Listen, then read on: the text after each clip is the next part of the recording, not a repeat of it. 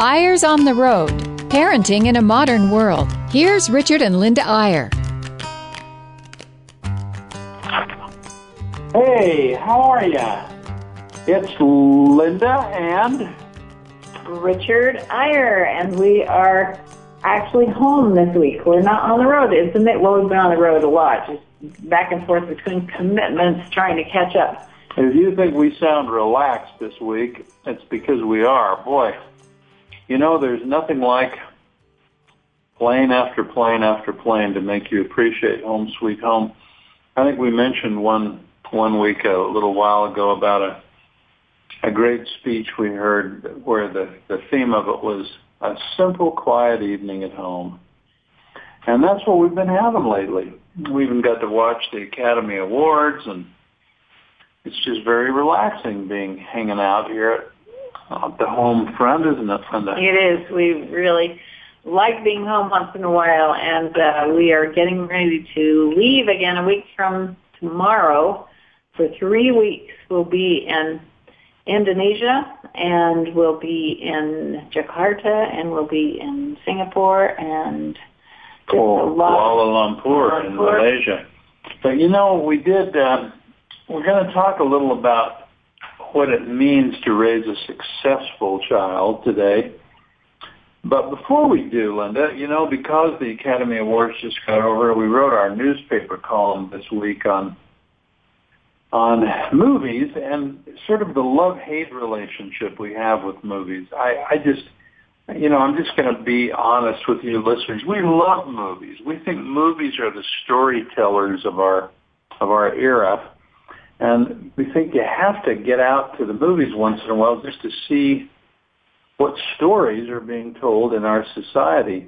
And some of them are terrifying. I mean, we don't see the really raunchy stuff. We do a pretty good job of checking before we go to know what we're going to see. But it really is quite amazing what people can produce and give you insight to the lives of people. We particularly liked Walter Mitty this year, and we loved Philomena, and we loved Finding Mr. Banks, which did not even get nominated. Did you notice that they played A Spoonful of Sugar at the end of the show? Maybe that was their concession. Yeah.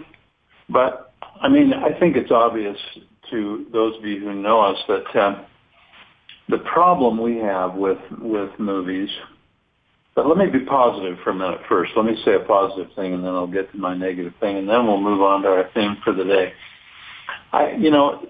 We've got some local filmmakers growing up in the Mormon Church and in Utah and in the Mountain West who have found that with today's technology, you can produce quite an amazing movie for a fraction of the cost that it used to cost. And, of course, a big part of that is video and electronics as opposed to film.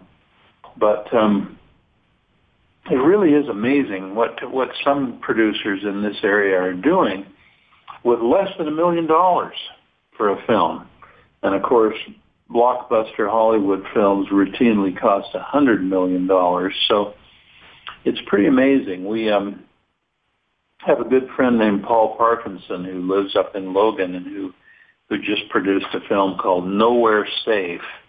And I think we saw a special screening of it the other day, and I think it's going to do really well, partly because he's a good producer and he has a good director, the Bruff family. Brian Bruff is the director, and his sister Brittany was the screenwriter. But the reason I think it'll do well, first of all, it's well done, it's well produced, well directed, and it has surprisingly good acting.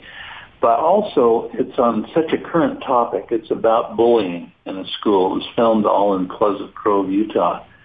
And it exceeded our expectations, I think, in every way. And we also like a good friend of ours is T.C. Christensen, who produced Ephraim's Rescue, a very different film, a historical film about the frontier and about the West. And he did it for a surprisingly low budget as well, and it was well done. So that's the hopeful side. Now, the unhopeful side is that you look at a lot of these $100 million movies, and it's not, again, I just want to make this point. I'm not against immorality in movies if it's portrayed accurately. I mean, almost every piece of good literature, including the Bible, has plenty of immorality in it, but it's portrayed accurately with consequences.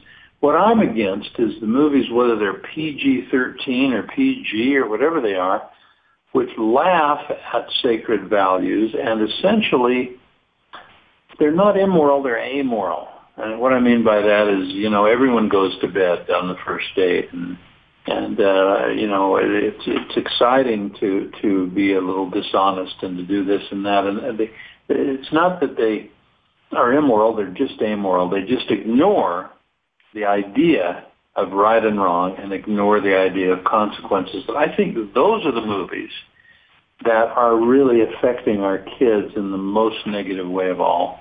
Sorry, I got a little soapboxy there, honey. Yeah, you did. But we are just always so excited when we see a great movie that you can take your kids to without any worries. And Nowhere Safe was like that. It really was terrific. A movie on bullying, which is one of the biggest problems of our age. And I'm sure it's always been there, but they bring a lot of things to light that we may not know. Now that we have the internet, the cyberspace thing is very, very scary.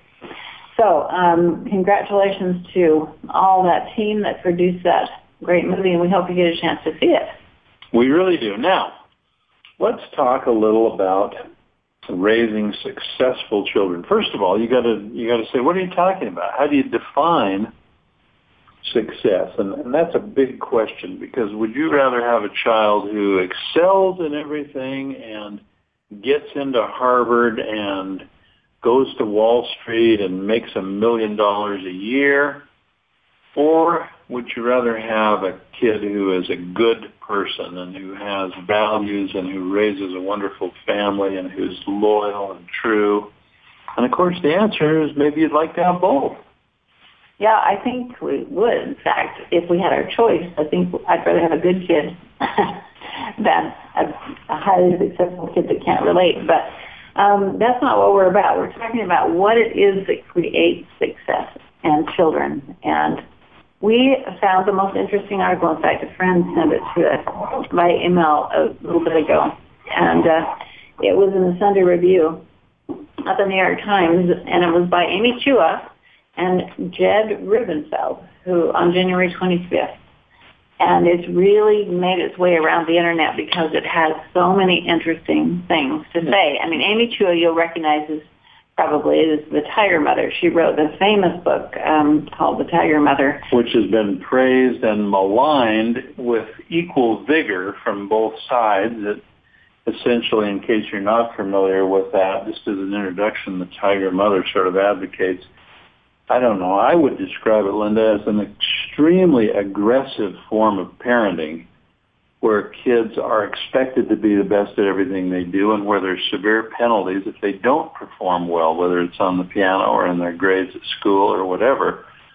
And it's kind of a book that puts down sort of a casual American child rearing where we're not very disciplined and kids can kind of do what they want and they spend a lot of time on mindless extracurricular things and they don't get down to business and get A's and learn to be a concert violinist and so on and so forth. Well, I really hope that Amy Chua's kids turned out well, because one of them turned into a fabulous musician and the other one rebelled.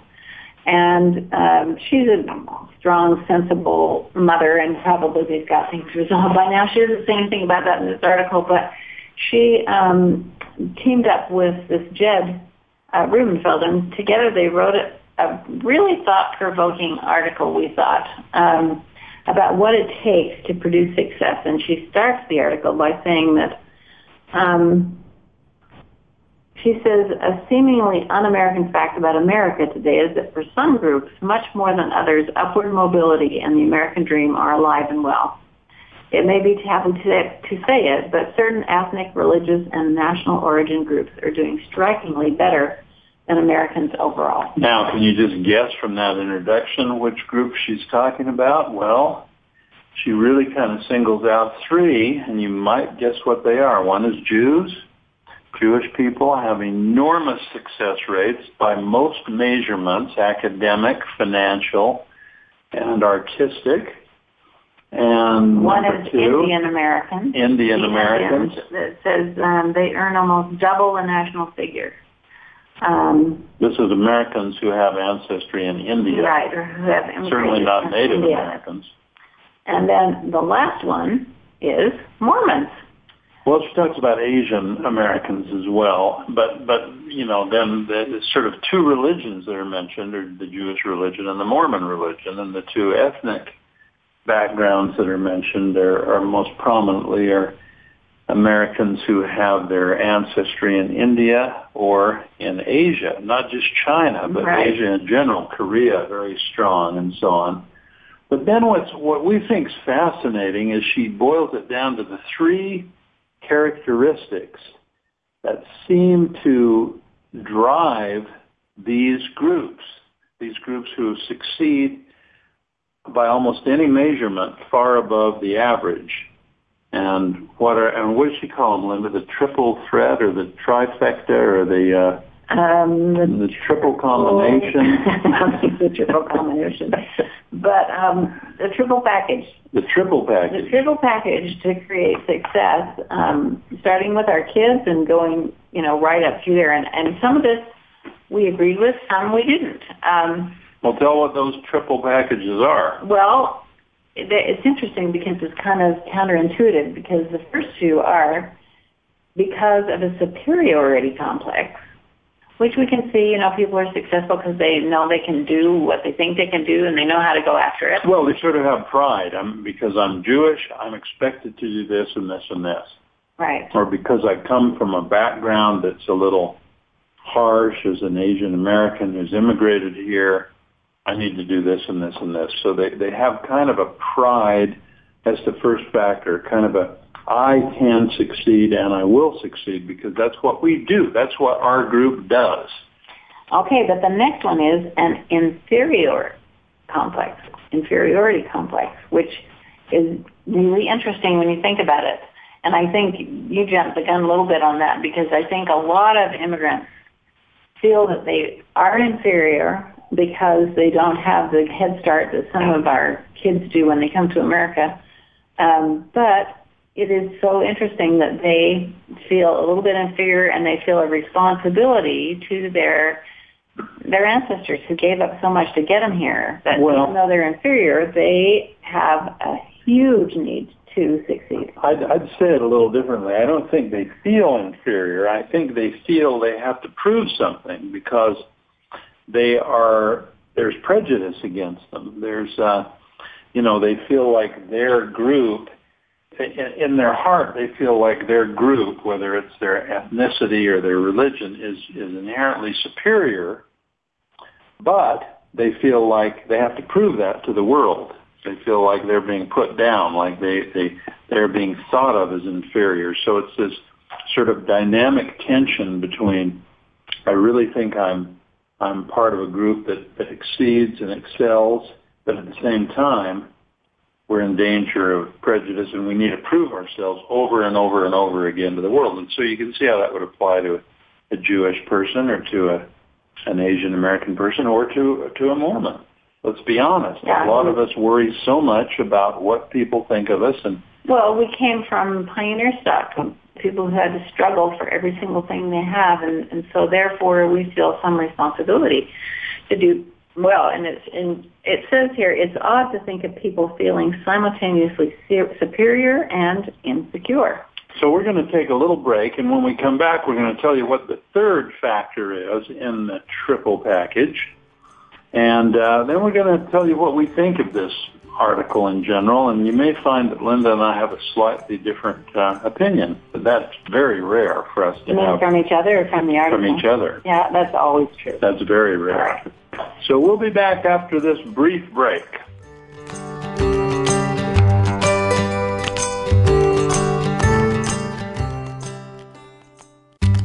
Eyre's on the Road, Parenting in a Modern World. Here's Richard and Linda Eyre. Hey, we're back, and we're talking about this article that claims there's a triple package that parents need to have, or that groups need to have, ethnic or religious groups, if they're going to exceed all the averages in terms of the success they produce. So the implication is these are the three things you need to develop in your children if you want them to succeed. And we mentioned the first one is a sense of superiority. We're a group that accomplishes. This is what we do. We have a tradition and a history and a culture of success and achievement. Second one is, but we still have to prove ourselves because we're looked down on by many and we don't have it easy and we need to overcome that. And the third one is? The third one is impulse control, the ability to resist temptation. I think that's really fascinating. Because, we all are tempted to take the easy route or, make things as easy as possible and so on. And this leads me to think about, we have a son who's getting his master's at UPenn right now in positive psychology, and he has a professor there who is named Angela Duckworth, and she has done a TED Talk that is just fascinating about grit and how important it is for our kids to have grit. Grit. Grit. And this is what I think she is talking about here, and they mention it later in the article. And by the way, the article will be online on BYU Radio if you want to take a look at it. It's fascinating. But it really there'll be a link to the article. To it, sure. But anyway, it really is fascinating that grit is connected with self-control and the ability to just go on no matter what and to push through hard times and so on. And I just think that is so important for kids to learn. I don't know, I guess if they grow up with a work ethic in the home, that is so helpful because it really helps them to push through and have the grit they need to succeed. So you were going to read a little passage there, honey. Go ahead. Well, it just talks about impulse control and resisting temptation. It says the result is people who systematically sacrifice present gratification in pursuit of future attainment. So basically, we're talking about delayed gratification. So here's the take I would put on those three factors in this, what they call a triple package. They define it and articulate it a little differently than I would. I think that those three things are factors, but I would probably call them something different. I'd say one, I'd probably put that last one first, delayed gratification. In other words, you're willing to work for something and you're willing to wait for something. The precise opposite of the entitlement mentality that our kids really have today. And then secondly would be, I would probably call it tradition. We have a tradition of doing well. We have a tradition of doing our best. We have a tradition of trying our hardest. And families that have that really tend to produce kids that are highly motivated. Well, let me just interject there, though, that also, and you're probably going to get to this, but the fact that Bruce Feiler, who's also one of our new favorite authors on families, says that it's so important to have a family narrative. And that family narrative includes the inferiority complex and the superiority complex. It really is important to know that if my grandparents could do this and they survived, I can do this. Yeah, well, I think that really breeds success. That's the third one. That's how I would. That would be my terminology for them. Number one would be delayed gratification. Two would be traditions and rituals within the family that center around doing our best and trying hard. And then third would be, no one's going to do this for us. We can handle tough times, and nobody's going to hand anything to us. And we do have to prove ourselves. We have to come up with the goods, and we can't ride on our laurels just because our family seems to be oriented to doing well. We have to still find that ability individually.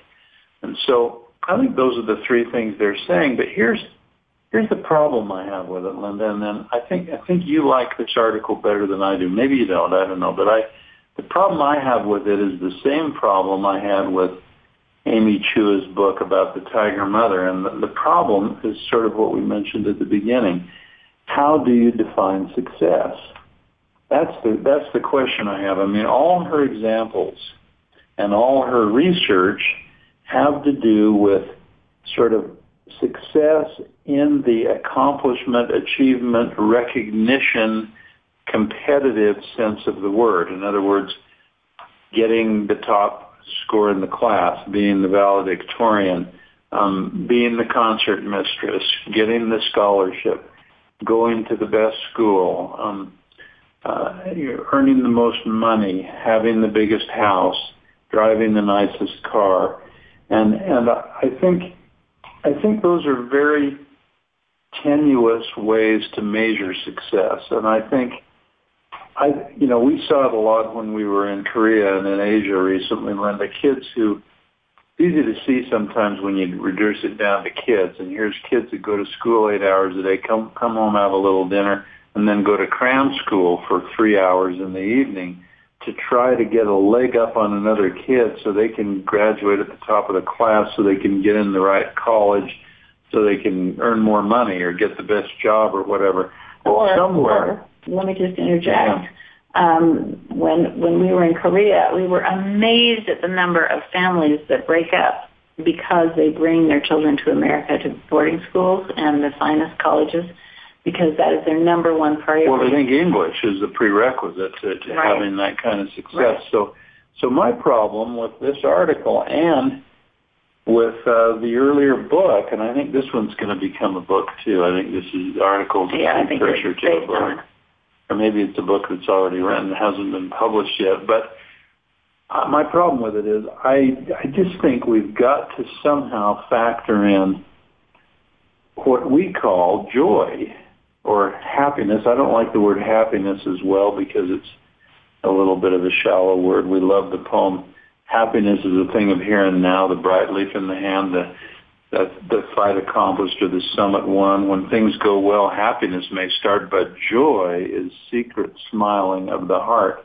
And if I peg it on joy, I'm going to say, are we sure that joy shouldn't be our measurement? It gets back to the whole reason we started joy schools years and years ago, because we just felt like people were pushing these little 2- and 3-year-olds academically to exceed and to compete and to excel, and nobody ever gave them a chance to be a kid and to find enjoyment and happiness.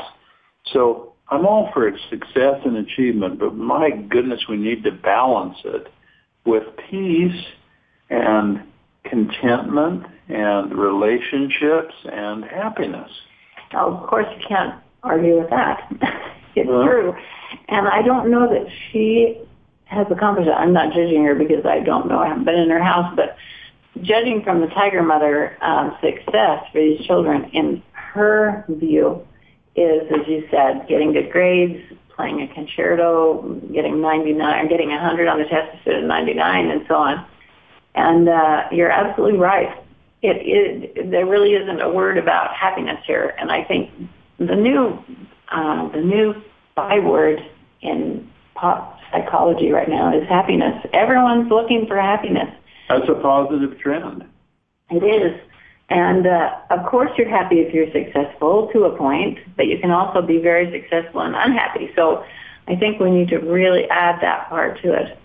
Now, I will say that, let me back off a little bit and say, if you were to ask me which direction are American households in general erring toward or erring toward, and I do think that we really have become a very soft culture. We don't work very hard. Our schools are not very rigorous. I'm very much generalizing. Of course, there are exceptions to this, but as a rule, the point that I think this article makes, and that Amy Chua makes over and over and over, is that maybe she's stating it in the extreme just to be a big contrast with the fact that so many of us in this country, our life is so easy. And I don't mean to say we don't have problems and difficulties, but life, you can really slide along if you're a kid. You can really get by without putting forth much effort. And her point is, let's crack the whip on these kids and let's teach them some discipline And let's show them that good is the enemy of best. And I don't disagree with that. And I think it's important that we're not continually, though, thinking, I'm better than you are. I don't know if you ever had an inferiority complex. Maybe you did in high school. I didn't until I married you, and I felt superior ever since. I was just going to say, I think probably you have had a superiority complex. But I don't remember having either one of those. But I do remember practicing hard. I was a string major at college because my mother insisted that I practice 2.5 hours a day. And your mother would have liked Amy Chua. Yeah, she would have. She was kind of a tiger mother in her own right. But I think we don't need to keep proving to ourselves that, it's the thing to do. How much time we got, Linda? I don't have my glasses on. Look at that number there. 27, about a minute. Oh, we got about a minute. So I just, leading up to that thing, let me just say this funny thing that Thomas Jefferson, to prove our superiority, sent a giant moose carcass to Paris to prove that America's animals were bigger than Europe's. So I thought, well, that can go to extremes in any which direction. But we hope that really you give this some thought and maybe take a look at it online to the link, because it really is very thought-provoking, thinking about your ancestors and people, where you came from, and your formula for success. And whether you read the article or not, my challenge to all of us, and ourselves included, would be look for balance. Look for balance between high achievement and discipline and delayed gratification and all these things. Balance between that and some joy, some happiness, taking some time, not having to win out over someone else in order to find that you're happy yourself. Right on, brother. Talk to you next week. Thanks for listening. See you next time on Eyres on the Road.